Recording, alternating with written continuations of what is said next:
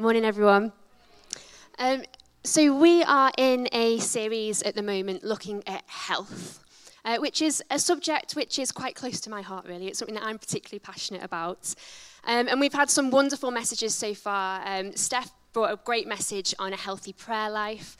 Sarah spoke last week about healthy, reckless love.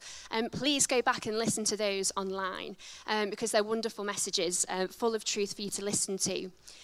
And this morning, I've been given the topic of preaching on healthy Bible reading. So that's what we're going to be looking at today, which is something that I'm particularly passionate about.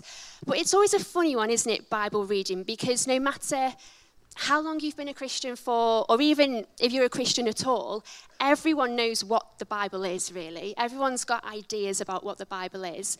And depending where we're at on our walk with God, we can be at different places with the Bible at different times as well. So what I want to do, what my heart is this morning, is to encourage us to kind of move forward with our Bible reading, wherever we may be, to kind of take that step towards becoming even healthier in our Bible reading, whether that's for the first time or whether that's, just encouraging you to go even deeper today. That's what I want to do. And I've got two kind of disclaimers this morning, really, before I start. The first, I feel the need to say I have no formal theological training. I have not been to Bible college. I don't have a degree in theology. But I've been reading my Bible for a long time. I've read it cover to cover quite a few times, and I do love studying the Bible and studying the Word. So hopefully that qualifies me enough this morning to speak on this. The second disclaimer is that for me, this message, what I'm going to say today, still feels a little bit clunky to me. I feel like God's given me certain things to speak on, certain messages to convey to you. It just doesn't feel so neatly wrapped up as I would like it to. But I've chosen to still be obedient to say what God wants me to say this morning. So please do bear with me as we go through. So, as I think it was Steph that mentioned in her preach, as we choose to make healthy habits and as we want to involve things in our lives, like prayer, like reading the Bible, really it's all about the why. We have to understand the why. We have to know why something is good for us in order for us to choose to make it a regular part of our life. And that's what I'm going to spend most of the time talking about today, why we should read the Bible. But before we get there, I wanted to start with the what. I don't want to assume this morning that we all have the same level of knowledge or that we all have any knowledge of the Bible, in fact. If you've never picked up your Bible and read it, or if you've not read your Bible for a long time, or if the Bible intimidates you, if you are worried about reading the Bible or you feel like it's something that you're not particularly good at, I want us all to go on this journey together this morning. So we're starting from scratch. We're all going together. We're going to do a very brief whistle-stop tour of the Bible to begin with. Is that all right? Good, because we're doing it anyway. So the Bible is a book. Good place to start, isn't it? It is a book. And if I can have the graphic on the screen, please. It is a book made up of lots of smaller books, lots of little books written by different authors. It's split into the Old Testament and the New Testament. We have 39 books in the Old Testament, and we have, by doing some quick maths, 27 in the New Testament. The Old Testament starts with the book of Genesis, talking about the creation story. And the first 5 books of the Bible, this is a very whistle-stop tour, please forgive me. The first 5 books of the Bible are the books of the law, where God sets out his standard, what we need to do in order to meet his standard and to live correctly and to live in relationship with him. The next chunk of the Bible is the history books from Joshua through to Esther. This follows the journey of God's people, where they physically move to, the leaders that they appoint, the battles that they face. It's a historical account of God's people and what happened to them. Then we've got the poetry books, which are writings of worship and songs. This is where we find the book of Psalms and Ecclesiastes. And then we've got the prophets, the major prophets and the minor prophets. And this is where God speaks to individual people to get them to convey a message to his people. And spoiler alert, the message is normally, turn from your wicked ways and come back to me. It's usually that people have gone off track and aren't following him, and God uses these prophets to speak to them and try and bring them and call them back to him. So that's the Old Testament, which finishes 400 years before Jesus was born. Then we move into the New Testament, and we start with the Gospels, with Matthew, Mark, Luke, and John, which are 4 different accounts of the life of Jesus. We read about the birth of Jesus, his life, his ministry, his miracles, his death, and his resurrection in those 4 books. And if you've never read the Bible before, I would really encourage you that the Gospels, these 4 books, are a great place to start. Then we move on to the book of Acts, which was written by Luke, which tells us about the ascension of Jesus into heaven, receiving the gift of the Holy Spirit, and we learn about the start of the early church, how the disciples and apostles then formed the early church. We meet a guy called Paul, who was a Christian hater, number 1 Christian hater, who met God, had his life transformed, and became number 1 Christian fan, a really big Christian himself. And the rest, or the majority of the New Testament then, is his letters to the different churches, different individuals, encouraging them, inspiring them, teaching them and bringing correction where that's needed, but teaching them and encouraging them in their faith and to spread the good news of Jesus. Then we finish with some books by different individual authors, letters to different people, different churches to encourage them. And then we finish with the book of Revelation, which is John's vision about Jesus and his victory and how he is returning in the future and a new heaven and new earth, and lots of weird and wonderful visions that you should really read for yourself. So that is a very brief whistle-stop tour of the Bible. Thank you. There is a lot in there. From the beginning of time to the end of the world, it's all documented within the pages of the Bible. And it is such an important book. But what I want to get across this morning is that it is so much more than just a book. The Bible is so much more than just a history book, or just a book of a self-help book, or a book of good advice, or a rule book. It is so much more than that. And as Christians, as people of faith, we have to believe that the Bible is the living word of God. It is God's word communicated directly to us. What a gift it truly is to have that written down in black and white or red, depending on some of your Bibles. What a gift it is to have God's word in our lives. So the word of God, it's living, it's alive. If I can share with you Hebrews chapter 4, verse 12. It says, "For the word of God is alive and active, sharper than any double-edged sword. It penetrates even to dividing soul and spirit, joints and marrow. It judges the thoughts and attitudes of the heart." This scripture says the word of God is alive and active. What does that even mean? Like the Bible's a book, right? So it's made of paper. It's not alive. It's not breathing and reproducing and responding and whatever the 4 things are that you have to do to be alive. The Bible physically is a book. That doesn't do that. But the word of God, the words within it, its message, its meaning, its teachings, its instructions are alive and active and work in your life to bring transformation. They have an effect. They are at work to those who read it. And it describes it here as being sharper than any double-edged sword. That gives us the image of the word of God, of the Bible being like a weapon that we can use. Maybe something we can use offensively. If we wanting breakthrough or want to see change in a situation, we can use the word of God as a weapon. We can also use it to defend ourselves. Maybe, if we're feeling under attack, we can use the word of God to defend ourselves.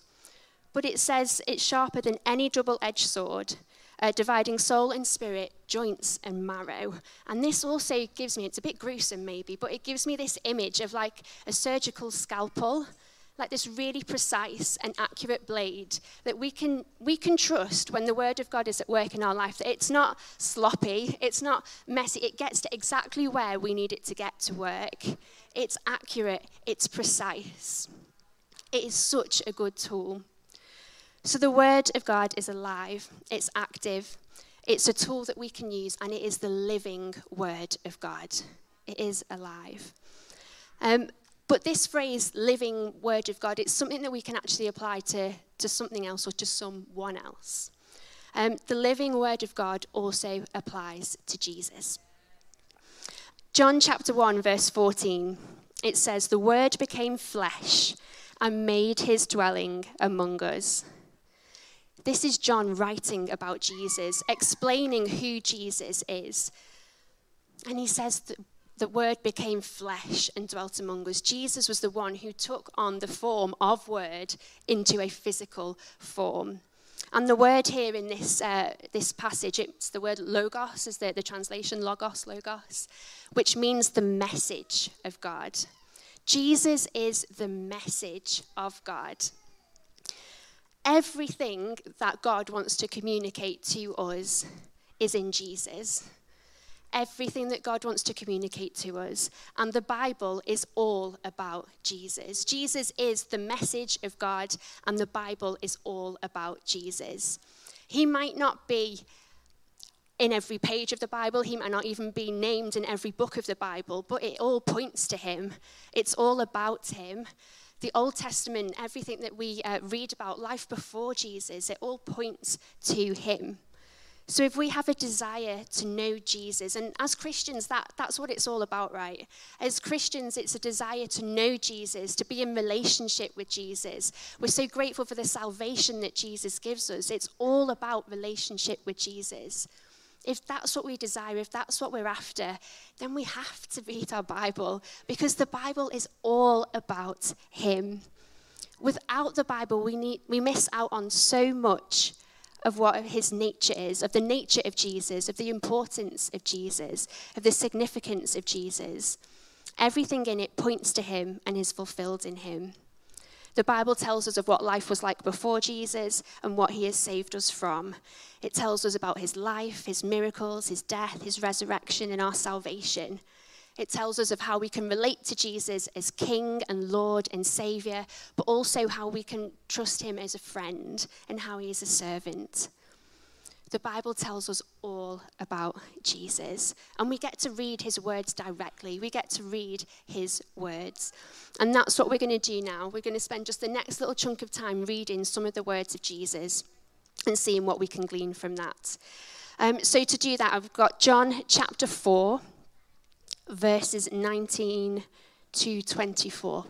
And just to give you a little bit of context, this is the story of Jesus meeting a Samaritan woman at the well. Jesus was a Jew, the Samaritan woman was obviously a Samaritan, and the two kind of cultures were clashing. It wasn't very socially acceptable for Samaritans to be seen with Jews, but they were. And the account goes that Jesus was thirsty, she gave him a drink. He tells her about eternal life and living water. And he tells her things about her own life that he shouldn't really know. He tells her the fact that she's had 5 husbands, which is something that she would have wanted to keep to herself, really. So he wouldn't have necessarily known about that. And she has this bit of revelation that there's something special about Jesus. She might not fully clock on that he's the Son of God, but she kind of gets this understanding there's something special about this guy. And this is where we pick up the scripture. So it says, "Sir," the woman said, "I can see that you're a prophet." That's what she thinks Jesus is. She thinks he is a prophet. "Our ancestors worshipped on this mountain, but you Jews claim that the place where we must worship is in Jerusalem." So she has this opportunity. She knows that she's talking to this really wise person, or this prophet, and she decides to bring up this age-old issue that the Samaritans have, which is, where is the correct place for me to go and worship God? The Jews say it's this place, we say it's this place. There's a debate going on. Where is the right place? Where is the location where it is acceptable for me to worship God? And Jesus replies, Jesus replied, and I like to try and phrase that a bit soft. "Woman," Jesus replied, "believe me, a time is coming when you will worship the Father neither on this mountain nor in Jerusalem. You Samaritans worship what you do not know. We worship what we do know, for salvation is from the Jews." If we can go on. "Yet a time is coming, and has now come, when the true worshippers will worship the Father in spirit and in truth. For they are the kind of worshippers the Father seeks. God is spirit, and his worshippers must worship in the spirit and in truth." So he responds to this woman by saying, she's after a location. She's after, where is the right place for me to worship God? And he doesn't give her that. He gives her this response instead, that actually when you want to worship God, it's about worshiping in spirit and in truth alone. And you might think, why am I talking about worship in a message about the Bible? We'll get there, but please do bear with me for a moment. We know, right, that when we worship God, that it is not just about the 20-25 minutes when we come together on a Sunday morning and sing several songs in a row like we've just done. That is our corporate worship, and that is important and that is vital, and it is so good that we have the opportunity and the freedom to be able to do that. But that is not the be-all and end-all of worship. Our worship is our lifestyle, right? It's anything that we do, any opportunity that we take, any thought that we have that brings glory to God. That is worship. We were created to worship. That's what we were supposed to be doing with our lives. That's who God created us to be worshippers of him. And Jesus gives us this revelation here that the only two things that we need in order to worship God with our lives, the only two things we need to be true worshippers of God are spirit and truth. We need to have spirit and truth. And this word spirit from this passage, it means the highest form of yourself. It means the part separate to your physical body, the part of you that is able to have a relationship with God. The part of you that is able to make connection with God. That's what your spirit is. And the word truth here, the word truth means being in line and in harmony with the will and the instruction of God.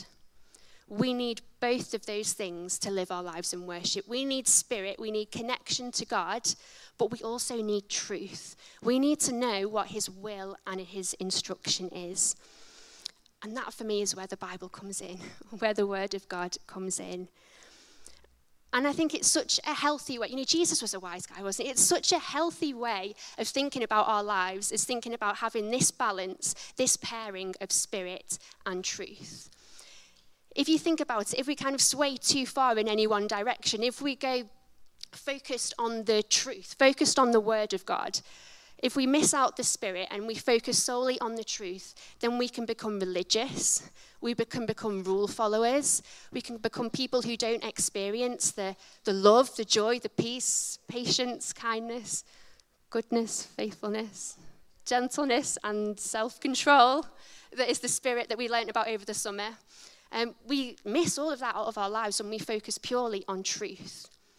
Whereas if we shift the other direction and we focus more on the spirit and maybe leave the truth behind, then we risk becoming experience-based and feelings-based in our relationship with God. We can have a bit of a pick and mix approach to what we want, the elements of God that we want to stick to and we want to cling to, and maybe we can leave behind or not even be aware of some of the elements of God's nature and God's character where he maybe wants to bring change and growth in our lives. So we need the two. We need that matching of spirit and truth to make sure that we are outworking and we are living as God created us and intended us to do. And that's what the Bible brings us. The Bible brings us that truth. It brings us that foundation. It brings us that grounding. And I think humans always need truth, right? But I think in particular in today's kind of society, in our culture, truth is a big deal right now, isn't it? I think with everyone, well, not everyone, but lots of people have a platform. Social media, the news, newspapers, TV, YouTube, everything. Lots of people have a platform to tell you what truth is. Celebrities, politicians, activists, there's lots of people claiming truth out there. And I'm not saying that all of it's bad, it's not. But what tends to be true in our society is whatever's kind of culturally acceptable and appropriate at the time. And that can change depending on where about in culture you are. What we need to do is we need to look to the only source of unchangeable, unshakable, consistent, and dependable truth. And that is the Word of God. There is nothing else out there that we can build our lives on that isn't going to let us down. There's nothing else out there that isn't going to change and be as unshakable as the Word of God. So we need it. We need that foundation in our lives. So hopefully you're feeling a little bit encouraged to read your Bible. You should read your Bible because it's the living Word of God. You should read your Bible because it points you to Jesus. You should read your Bible because it is the rock on which you can build your life, the foundation on which you can build your life. So hopefully you're feeling a little bit inspired to do that. So for the last portion of time that I've got with you this morning, I want to move on to how. How can you read your Bible? Practically, how can we do that? How can we grow in our Bible reading? And to kind of give us a bit of a focus, I wanted to read to you Hebrews chapter 5, verses 12 to 14, which says, "In fact, though by this time you ought to be teachers, you need someone to teach you the elementary truths of God's word all over again. You need milk, not solid food. Anyone who lives on milk, being still an infant, is not acquainted with the teaching about righteousness. But solid food is for the mature, who by constant use have trained themselves to distinguish good from evil." In this passage, the writer is kind of comparing people who are immature in God's truth as being people who still need milk, babies who still need milk, and people who are more mature in their knowledge and understanding of the Word of God as those who eat solid food. Kind of uses this analogy between milk and solid food. Milk and meat, I think it says in quite a few translations, but I'm aware we've got some vegetarians in the room, so we'll go for milk and solid food. But when you think about it, milk is brilliant, right, for babies. Milk is maximum nutrition with like minimal effort, isn't it? It's carbohydrate, fat, protein, whatever, all those things that you need. You don't even need to chew it, you just digest it, and it gives babies those really chubby legs, which are absolutely amazing. So milk is wonderful, it is highly nutritious, it's highly beneficial, but it is natural, and it is our design to move on from that at some point and to desire solid food. We've not so recently, we have recently, not in the so distant past. Yeah, not too long ago, we went through this process with our son Eli. So we've got a coming up to 2-year-old. So we've recently gone through that weaning process, where he has moved on from being solely dependent on milk to solid foods. And it is a messy process, by all accounts. I mean, who knew that you actually had to learn to eat? It's something that's so natural and so easy, but it's something that has to be learned. You actually have to teach yourself to eat. It's messy, food goes everywhere on the floor, there's a lot of gagging, it's not pretty, but you get through it and then you get to be on solid foods. Wonderful. So what is this author meaning? When he's saying that we should desire the solid food over milk, what does that mean when we kind of translate that into our Bible reading? Well, when I've thought about it and kind of reflected on this scripture, I kind of feel like the milk that he's talking about is maybe when we read our Bible, but somebody else has processed it for us first. So that might be, reading a devotion series, or maybe reading Christian books, or even, maybe the Bible reading plans, devotions involved with that. It's wonderful and it's brilliant and it's truth, but somebody else has processed that first for you. What we should desire as we move on and as we mature in our Christian life is to add in solid food to that. I want to say and make this very clear that there is absolutely nothing wrong with devotions and preachers and Bible reading plans. Those are all really good and really healthy things. And just as when you become an adult, you don't stop drinking milk, you don't stop having that as a crucial part of your diet, you still need those things in your life as you mature as a Christian. Those things are great. I have milk every day for my breakfast. I read my devotion every day. Those things are still crucial. They're still needed. But rather than being solely dependent on those things, we should begin to have a desire to get the revelation and truth directly from the Word of God for ourselves, for our spirit to connect with God and him to speak to us directly. And maybe that's where some of you might be at this morning, where maybe that's where the challenge could be for you, to start to desire and start to work on gleaning from the Word of God for yourself. And if that's where you're at, I want to give you just a couple of practical things to think about in your Bible reading to help you to do that. So if you're ready to move on to that solid food, if that's something that you want to explore, if you want to grow in how you read your Bible, if that's something that you already do, then these are kind of 4 things for you to consider doing. The first one is to read the Bible regularly. It would be really nice if there was a shortcut, but there's no other way to read your Bible than to read your Bible. You have to spend time with it. You have to pick it up, whether that's the physical book, whether that's opening the app, whether that's, we live in a time and age where we can listen to the Bible now. We can even watch parts of the Bible on YouTube, and, there's things like The Chosen TV series, not necessarily substitutes for reading the Word, but there's so many ways that we can get the Word of God into our lives. We have to read it. We have to make it a part of our routine. We have to read it regularly. Charles Spurgeon says, "Visit many good books, but live in the Bible."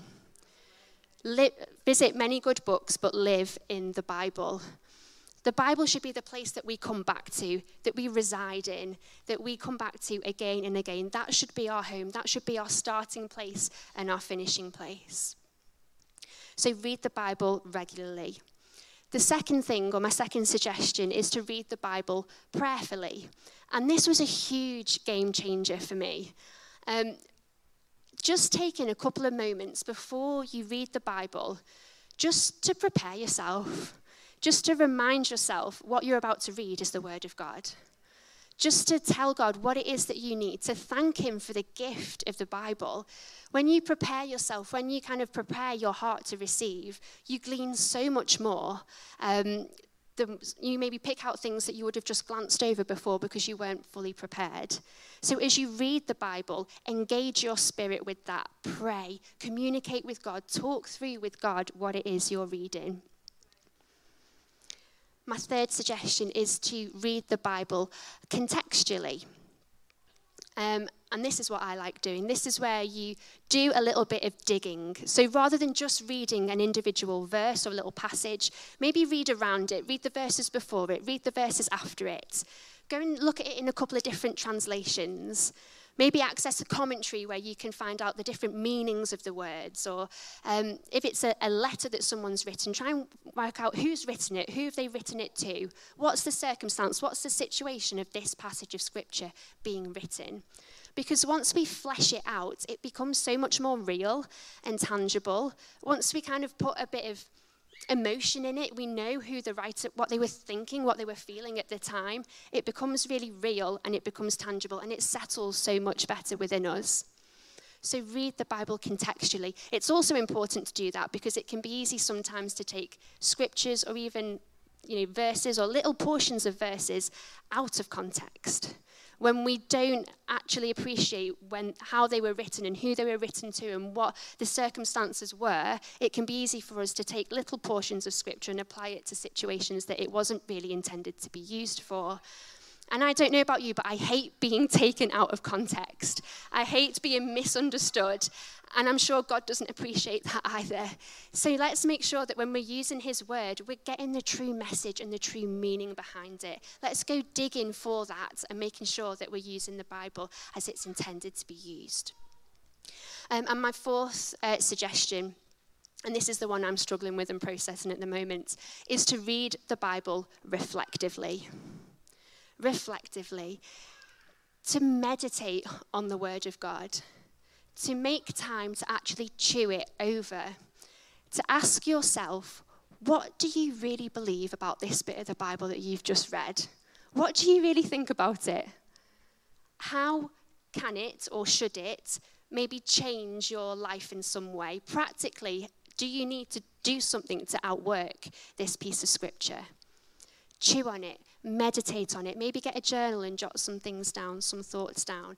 And it might be that you need to come back to it again and again and again over several different sittings, several different years even. You might need to keep coming back to same scriptures again. Let yourself meditate on it. Greg Oden says, to meditate on scripture is to allow the truth of God's word to move from head to heart. It is to so dwell upon a truth that it becomes a part of our being. That's what I want. I want scripture to be a part of my being. And the only way to do that is to dwell, to meditate, to chew on that food for ourselves. So spend time doing that. These are just kind of, like I said, just 4 things that I've thought of, things that might help you in your Bible reading. Maybe ask yourself today, is there just one of those areas maybe that you can apply or something that you can grow in to deepen your Bible reading and to move into that next step? I'm aware of the time, so just to finish this morning, I want to share this scripture with you. It's 2 Timothy 3, verse 16. And I think this sums everything up, really. It says, all scripture is God-breathed and is useful for teaching, rebuking, correcting, and training in righteousness, so that the servants of God may be thoroughly equipped for every good work. All scripture is God-breathed. If I can leave you with anything this morning, I want to leave you with that image, that picture, that when you next open your Bible, whether that's your paper Bible, wherever you open the pages to, whether that's when you open the app on your phone, I want you to imagine this sound. I want you to imagine the breath of God coming out of that book, coming out of that screen. Imagine the pages rustling. Maybe imagine your hair blowing with the breath of God, which would be lovely and minty and fresh, I'm sure. By the way, the breath of God, I'm sure, would be so sweet smelling. But imagine that, have that image, because that's what it is. It is the breath of God. It is God breathed. It is his communication directly to you. And it says here that the purpose of the Bible, it's useful for teaching, rebuking, correcting, and training. So sometimes it's not always comfortable when we read the Bible. Sometimes it shows us and highlights us areas where we need to grow and develop. But what is the purpose of it? The overall purpose, the overall promise that we get when we read scripture is in these last couple of words. So that the servant of God may be thoroughly equipped for every good work. When you read scripture, when you let God breathe on you through his word, you become equipped for every good work. So this week, when you pick up that Bible, when you open it, when you read, have that attitude that God is equipping you. He's so good. He's so wise. He knows what you're facing at the moment. He knows what you're going to face in the next season and the next season and the next season. So let God equip you now through his word for that. I'm going to pray, if that's all right, and then we'll worship together. God, I thank you for your word. I thank you for the living word, which is the Bible. God, I thank you for the gift that it is to us. I thank you, Lord, that you didn't leave us empty-handed, Lord, that you've equipped us with your Holy Spirit, but you've equipped us with this tangible word of yours as well, God. God, I pray that you would stir up a hunger within us for your word. Whether that's for the first time or as a refreshing, Lord, that you would stir a hunger with us, a desire within us to read your word and to gain your truth for ourselves, Lord. God, I thank you that your word is the truth. Your word is dependable. Your word is unshakable. And I thank you for the foundation that is that we can build our lives upon. God, I pray that you would speak to us this week through our Bible reading. I pray that you would reveal truth to each and every one of us. I pray that you would speak into our circumstances, that you would equip us for what we're facing and what we're going to face in the seasons to come through reading your word, God. And I pray that we would go from strength to strength, deeper and deeper in relationship with you as our relationship with your word strengthens and deepens. In Jesus' name, amen.